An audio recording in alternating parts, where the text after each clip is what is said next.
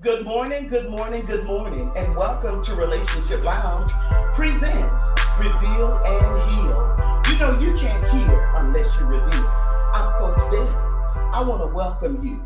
Thank you so much for tuning in to Reveal and Heal Motivation Monday. I have an amazing guest today, Raquel McGee. Some of you may know her. You know, she, of course, lived in Cartersville for some time, and she lives in Atlanta now, and she's a lawyer. I'm so excited about this interview. There's so much that she's going to share. So go ahead and tag your friends. Go ahead and tag your neighbors, tag all your Facebook friends, and let them know that we are going to give you a motivation word that's going to get you throughout your day. So you don't want to miss this. You don't want to miss this. So we want you to go ahead and tag everybody that you know so that you can be a part of the conversation. You know, the theme today is justice for me is justice for you. And I believe that Raquel is the right person to be able to communicate that to you today. If there's someone that's in need of an encouraging word, please stand by. Stand by. You want to be a part of this conversation. Okay? At this time, y'all put your hands together and welcome Raquel. Raquel, Hi, how are you doing today? I'm great. How are you today? I'm very well, and I'm so glad to have you. Thank you for saying yes to this interview. Glad to be here. I believe that you have a word that's going to encourage, that's going to motivate and inspire so many people. I want you to take your liberty this morning. You know, Reveal and Heal is a platform for you to share, places where you've come from. That very well could have been a place where you was like, you know what?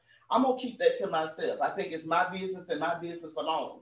But I believe when purpose is in you, when God heals or delivers or bring you out of a situation and you are victorious, you're supposed to share so that other people can be inspired and motivated. Do you agree? I agree. I agree wholeheartedly, for sure. Well, at this time, please go ahead and tell us a little bit about you. Who is Raquel McGee? Who is Raquel McGee?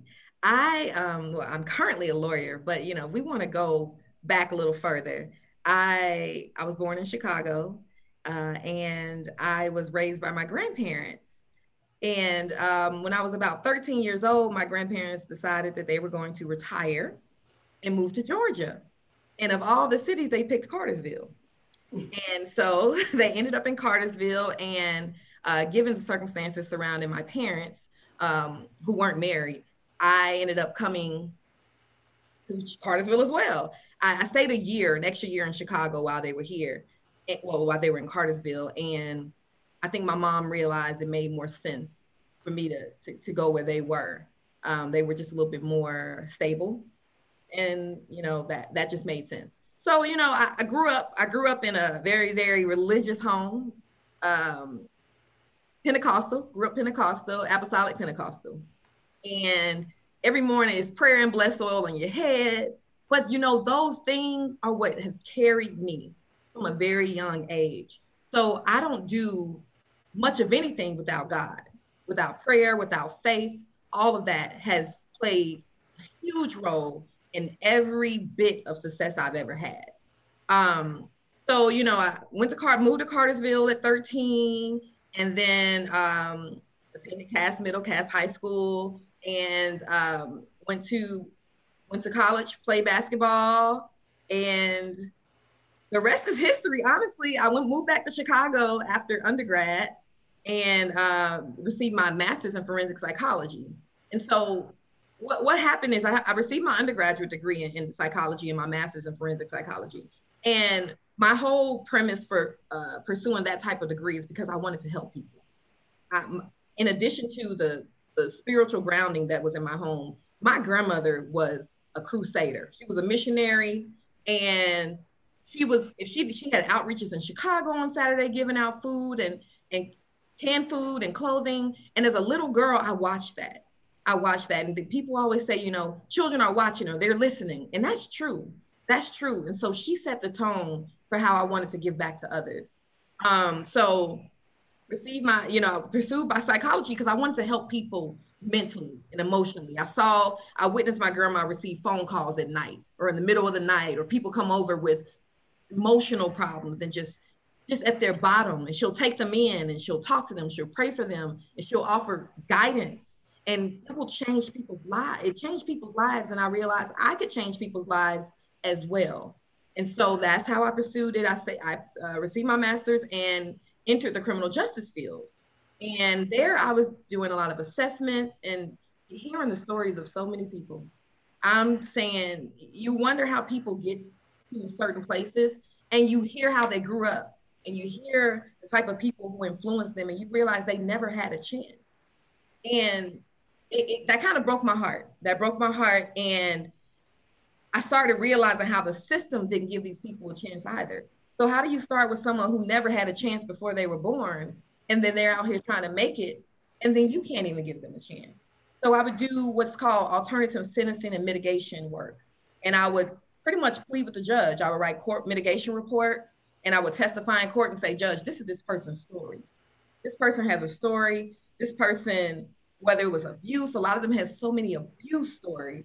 And just say, Judge, let's pretty much give them some, have mercy on them. Now we know who the only individual who can have mercy on someone. The ultimate person is God. But so you want God to shine light on some of these judges and these prosecutors to give people another chance. So that was my role. And then I started seeing how politics played and the law played with people's lives. And I was like, I want to be in law. I want to affect change with policy. And I want to get in here and write some of these laws that can help families, and some of these laws that can help these people who are charged with first-time felonies or misdemeanors. How can we create programs and policy to help them and to give them a chance? And went to law school, and here I am now. Here I am now. So I mean, honestly, my whole purpose is to find out how I can help and give back to people. The voiceless, the marginalized, the underserved, the underrepresented. Like, that is my purpose. That's who I am. Love it. Oh my God. And you know something? I had the pleasure and the honor of knowing your grandmother. She was some kind of woman. You know, I know you mentioned off camera that moving to Cartersville was a culture shock for you. Tell us a little bit about that. Yeah, I attended school with all Black, honestly, Black children, Black teachers, Black principal. Everybody was Black. And my neighborhood, it's just the area, everything was. And so when I moved to Cartersville, I went from the majority to the minority and to the small minority.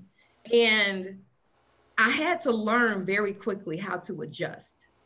And people always say, oh, there aren't any differences. You know, we're all the same, but we aren't the same, because you have to think about culture and the role culture plays in things. And I remember when I moved here, there were a lot of misconceptions that a lot of teachers had about me. And I would go home and question, to ask my grandma, like, why do they have such low expectations of me? And it was really interesting. They didn't know, they just knew I was new. And I haven't had an experience actually where I moved here my first year, and they put me in the Gateway program, which was a math program, and a special math program or something. And the teacher, when I was sitting in there, walked in and said, "Are you in the right class? What's your name?" And I told her my name, and I was like, "Well, this is what the principal told me. This is the math class. Today's my first day, and this is my math class." She was like, "This can't be your math class." And I said, "Okay, I don't know where to go. I'm young. I'm a 13-year-old." And I said, "Well, where do I go?" She said, "Well, we're gonna have to find out how to put you in the right class." I was the only, I think it was about 10 students in there. I was the only little Black girl in there. This teacher didn't even know me, but she assumed that I didn't belong in that class because maybe she hadn't taught at that point. I don't know if she was new or what. Maybe she hadn't taught a student in that particular class who looked like me. And that really bothered me. And I went home and talked to my grandma, and of course she called the school, because I never finished that day in that class. They had me in that principal's office trying to figure out, where do I go? And then when the principal finally came, the class was over, and he told the teacher she was supposed to be in there. But at that point, my grandma said, no, she won't be with that teacher. So I was just put in another math class. But those are the small things, because it's not just about my experience, but it's about how people's experiences shape how they treated me coming here as a minority, where I'm used to being thrown in, and it's all about your competency, whatever you can offer. In Chicago, because we all looked alike, so we're on the same level, same playing field.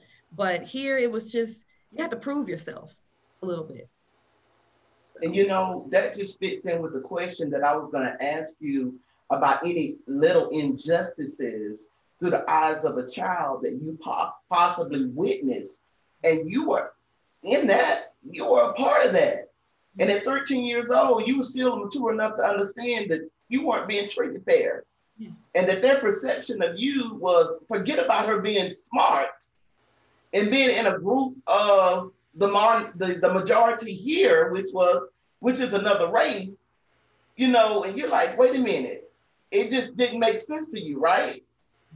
Right. And I was already uncomfortable because I wasn't accustomed to just being around, people who didn't look like me in that setting. And so when she did that, it just added another layer. And I just felt like I'm not wanted. I was like, I don't want to be here. Can I go back to Chicago? And I had another experience in high school. And this was, I think, when I was a senior, and they did the senior superlatives.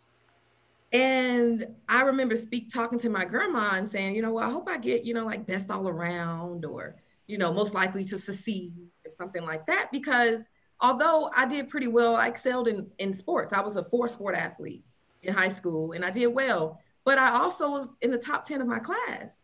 And so I would think best all around made sense or something. And the class voted me for most athletic. And that did something to me too. And I never talk about that, but it was as if they only saw me for athletics. And that happens a lot to honestly, African Americans. We're viewed as athletes or the talent, and nobody takes a second guess, or nobody thinks about what we can contribute intellectually, what we can contribute emotionally, and the other things other ways we can contribute. And it showed. People automatically count you out a lot of times if you can offer sports or talent, quote unquote talent. And I just remember that one as well, pretty vividly. Did you find that the conditioned thinking of the adults for people that were natives to the area or to this community, as far as, the Bartow County area, just Cartersville or Georgia in general, did you find that the conditioned thinking of the parents or individuals, they were like okay with it? Did you ever recognize there were anybody with some fight in them that just did not agree with it and said, you know what, we got to make some changes around here. We just got to do better. We can't allow them to just, place us in where they think we need to be. I didn't see that growing up. What I saw were the teachers, Black teachers like Miss Johnson, Coach Kennedy, who would take us in. We had like the group called Cultural Heritage.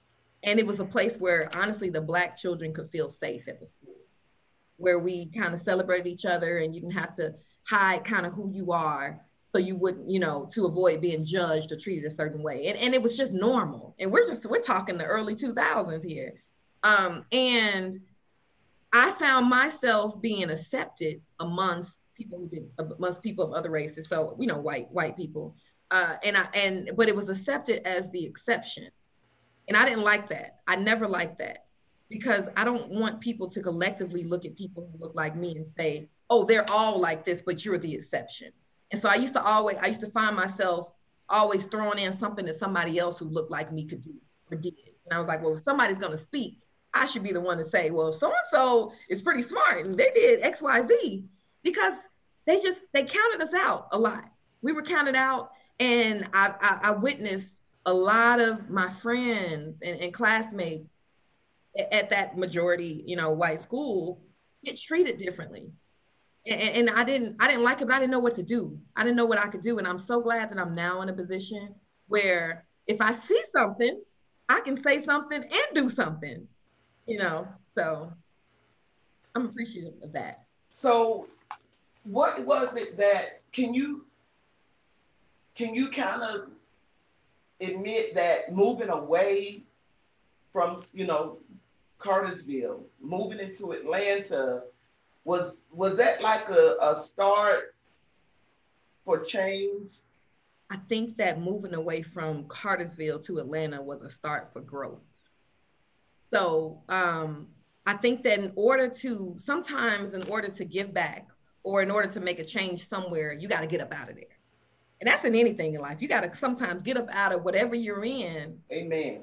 And come back to it to make it work or to fix it. For example, the Cartersville 70, what it was coined. I wasn't living in Cartersville, but that doesn't mean I don't give back to where I came from. Okay. I had the tools, I had the resources. So I think that you have to sometimes venture out to acquire the tools, to acquire the resources, to acquire the network, so that you can make those tools, resources, and network work in areas where they aren't readily available. So, and I wish more people did that who come from small areas and small towns, because they're needed. No matter how far away you go, you need to contribute if you've gone and learned some things, gone away and learned some stuff. Well, it makes sense. Jesus wasn't received by his own. Sometimes you have to go away and make a difference, and then come back, as you stated. But you stayed connected, right? You stayed connected with the community. Is that right? I did. I stayed connected.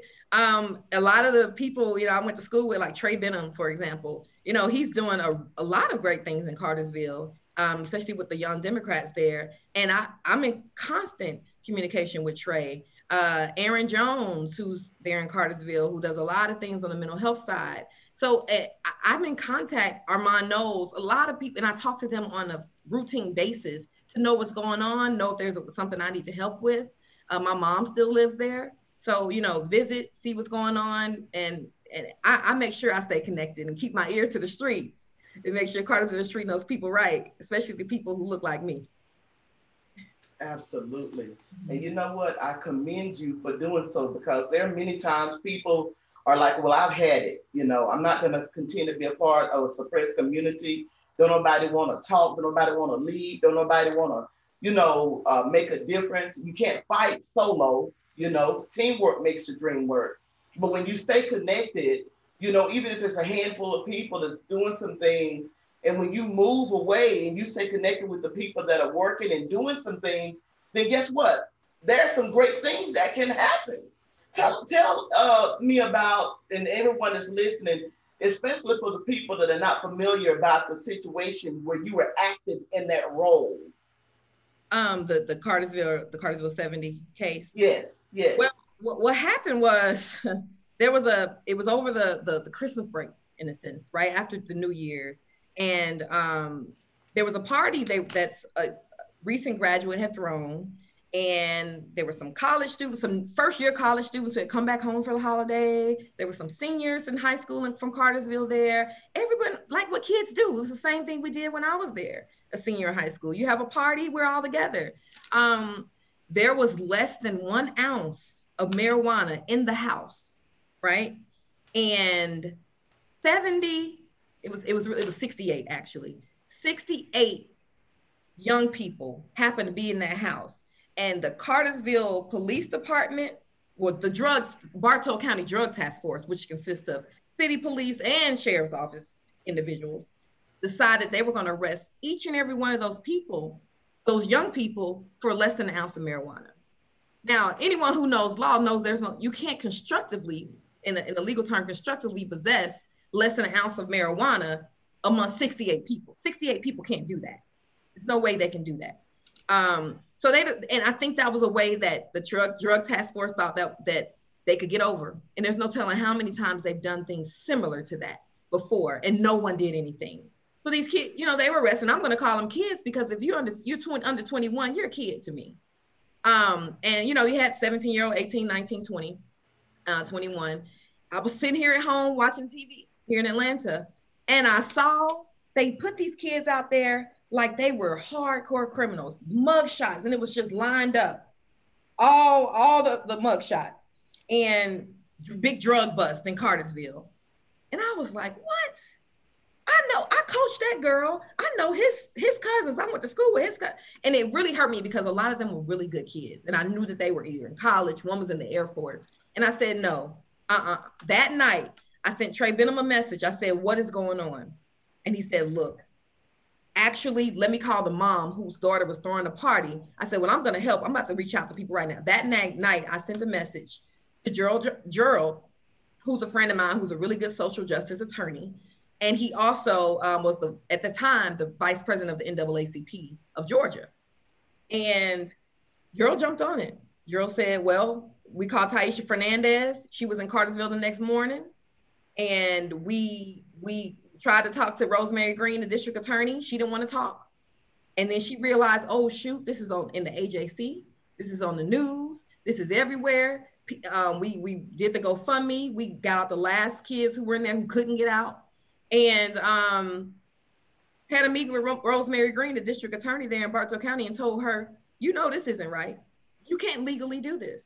And she dropped all those charges. And let me tell you about the mobilization for that. And this is why it's so important when we talk about network. Okay. When I reached out to Gerald reached out to attorneys he knew. We were on a call with 35 plus attorneys in the Atlanta and surrounding metro area that were willing to represent each and every one of those kids. We wanted one attorney for each kid. And we actually had really gotten it to at least two kids to each attorney for free. Oh, right. We were willing to help these kids. And we were on the phone. They were like, look, this is what we're going to do. We're going to push it. And Rosemary Green realized, oh, wait, that's too heavy. That's too much. Let's just drop the charges. And that's why it's so important to mobilize. And it's so important to network. And it's so important to speak up when you see injustices. Me. That's what I'm talking about. That's what I'm talking about right there. Community, village. Mm-hmm. And you not living here, but not forgetting where you came from, not forgetting your people. You got all that together by paying attention to what's going on in the community. Right. You didn't have to live here, but you're still paying attention right. to what's going on with the people that you love. Exactly. So with these children, did anybody lose their jobs? What about the one that was in the military? In school, what happened? What happened? So many different things happened. A lot of them lost their jobs. We wrote letters for a good amount of them. The young man who happened to be in the Air Force, I had a friend who was pretty high ranking, who was an attorney for the JAG, Army JAG, who knew someone in Texas where this young boy was and kind of reached out to him and to his commander, and they worked that out. So he was okay with that. But he was in trouble. He was almost going to be done. And some people lost their jobs, so they were able to get jobs, get jobs or get new jobs. They gave some of them, the kids, felonies, saying they had drugs and brought them into the jail. It was a mess. But yeah, there were some losses. There were some losses, and I'm gonna say the people the young people who had jobs in Cartersville, they weren't happy. The people in Cartersville weren't happy about that situation.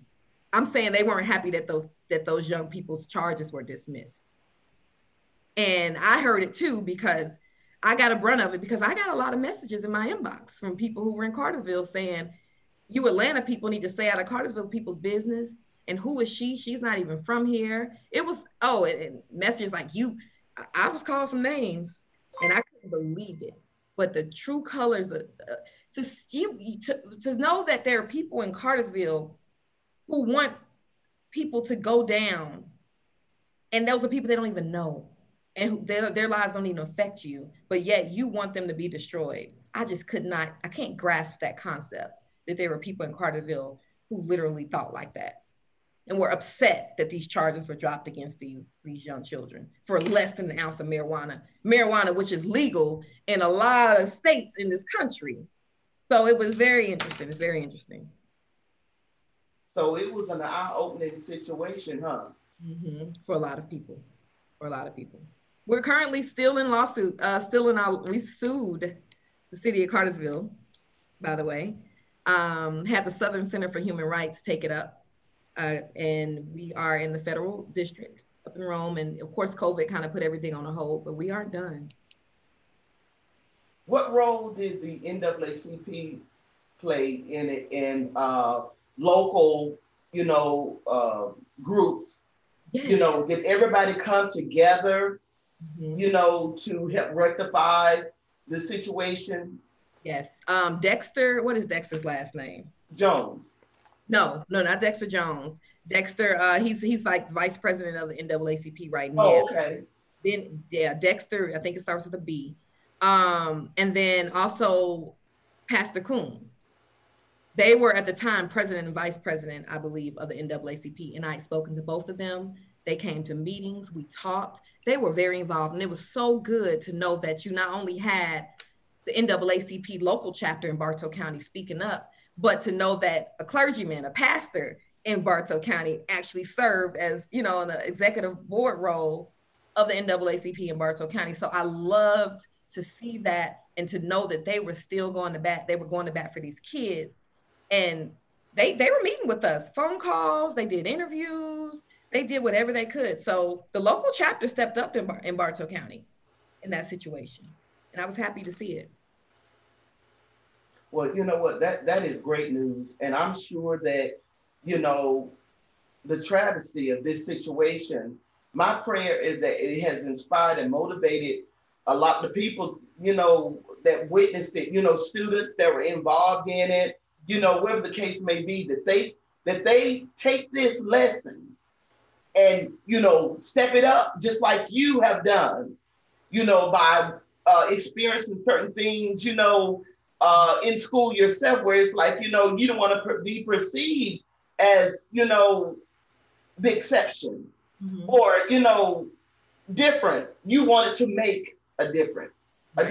So my prayer is that the young people involved, that it has been, something to inspire them and not cause them to be bewildered, and give up. You know what I'm saying? And just throw their hands up in the air and say, well, you know what? This is just the way they're going to always treat us. And that happens. That's not what we need, Raquel. No, it's not. It's not. And you want to know why it was so important, Coach Deb, for me to step in. A lot of them had never been arrested and had no record. Oh, and wow. In my previous career, before I became a lawyer, I saw so many individuals. All it took was one charge, and that was it. One charge, one conviction, and their whole life changed. Wow. They got wrapped up in the system. And I didn't want these young kids to get wrapped up in the system, because they'll grab them and they'll keep them there, because it's a stain. There's a stain, especially when you're a minority. There's a stain on you in the criminal justice system if you have a criminal history, and you have to work so much harder, and you have to prove yourself so much more.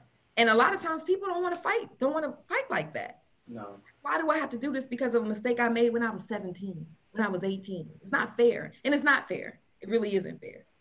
So that was why I didn't want those kids to have a stain on their record that could affect them for generations and decades to come. So. Do you have like a mentor type program or a group in which you're actually hands-on with young people that have that stain on their record? Actually, I don't, but I've maintained some individual mentor-like relationships with some of the young ladies that were involved in the car. And I check on a lot of them too when I see them on Facebook. But I more so have a mentoring relationship with young girls who are aspiring lawyers or aspiring health clinicians. And I definitely work with them frequently on, whether it's helping them study for the LSAT or, helping them fill out their application. So, but I'm always open. I'm always open to those things. And so whenever one of those, especially one of the young kids, young adults now from the Cartersville 70 situation, reach out to me, I always make myself available and see what I can do, how I can help them, or just help them, whether it's emotional or whatever. I've made myself available multiple times. How serious is it when something like this happens, this huge mistake? How serious is it when it comes to the young people trying to get in college? Yeah, colleges aren't playing anymore. And so it's, when I say it's a stain, Ms. Deb, it's a stain. And these colleges, they have that zero tolerance policy, especially when we talk about colleges in the South. And a lot of, especially Georgia residents and students who want to attend college in Georgia, because it costs less, that's in-state tuition, sometimes they may have to venture out and go to college in another state that's more willing to accept them with this stain on their record. Right. It really can set the tone for the rest of your life, if you think about it, because if you're denied a certain type of education in a convenient way in the area that's near you, now you're having to reevaluate how you can obtain education. And not everyone's able to do that because of the convenience factor. So a small criminal stain or criminal charge or conviction can really set the tone for the rest of your life. And I don't want that to be a thing. I totally agree. Yeah.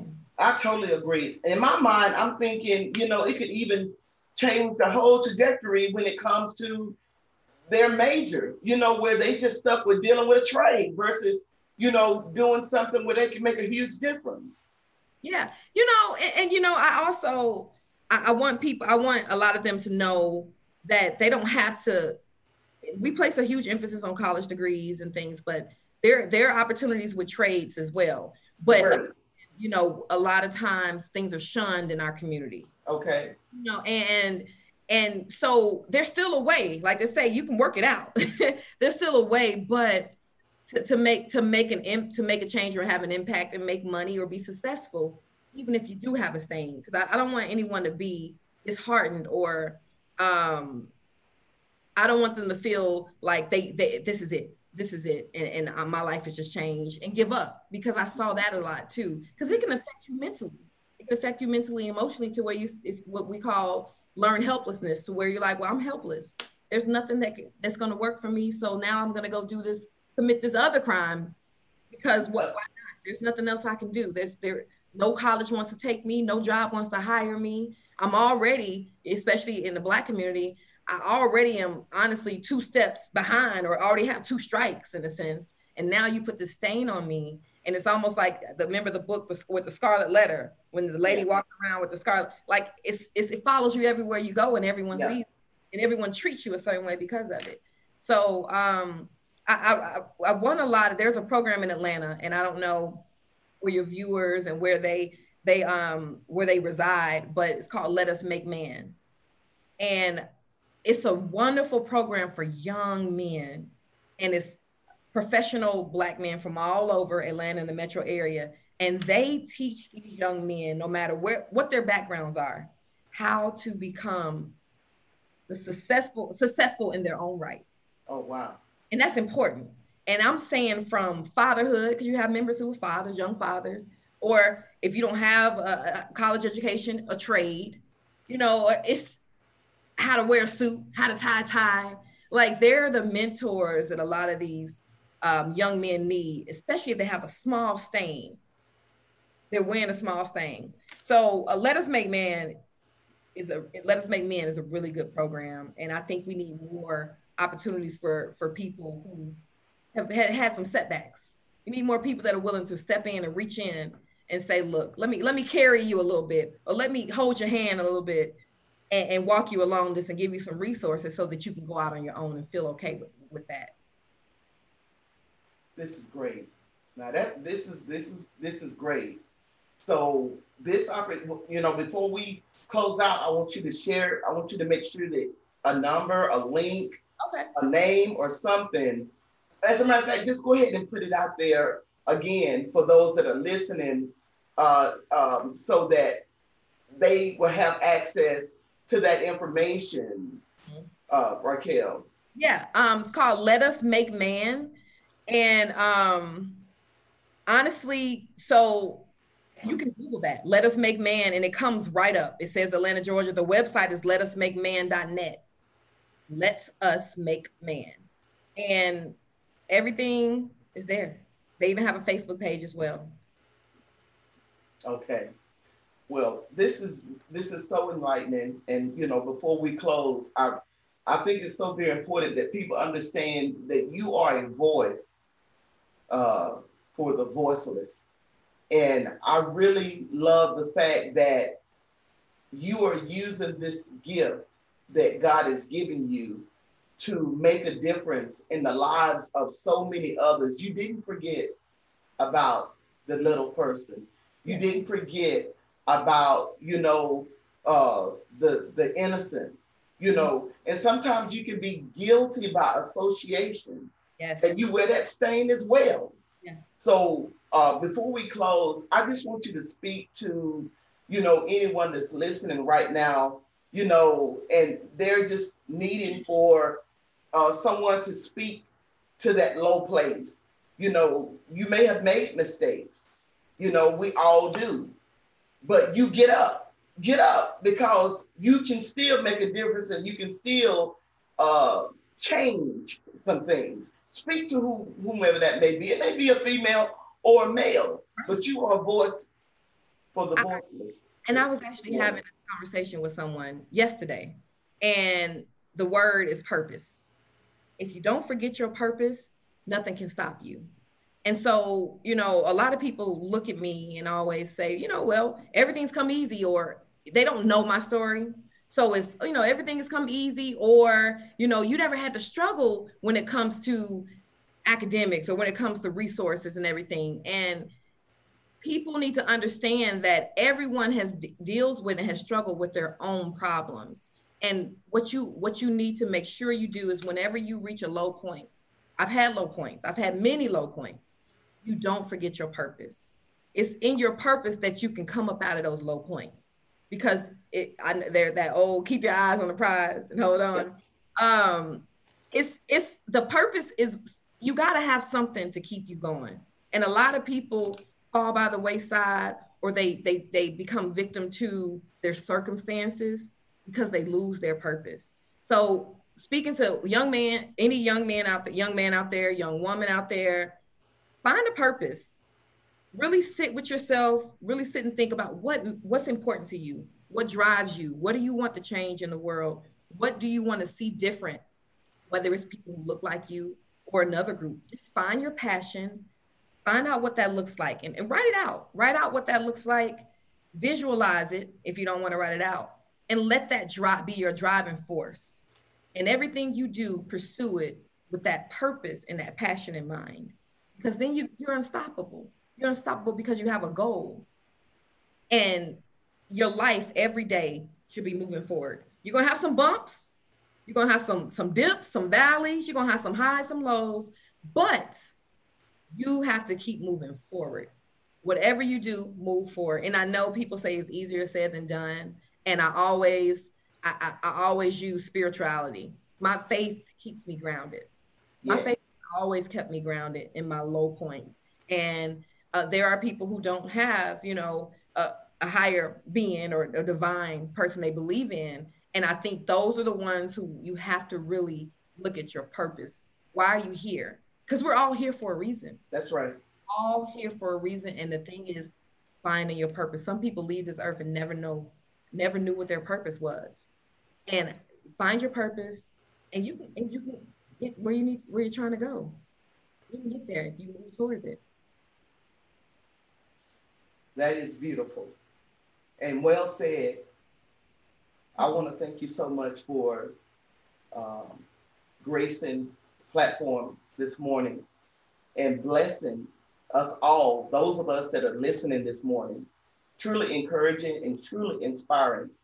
I'm so proud of you, doing what you're doing, and keep it up. Continue to be your best. Monday morning's quote is, "The dead cannot cry out for justice. It is a duty of the living to do so for them." That's true, Ms. Dad. And you know what? That is a duty indeed. We are commissioned. We are commissioned to be the voice for the silent.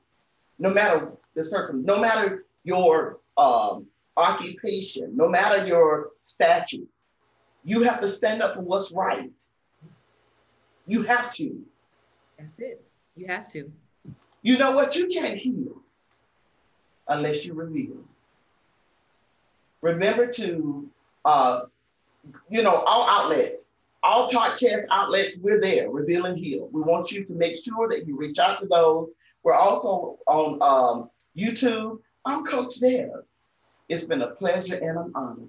Remember to love yourself, love everybody, and be an example.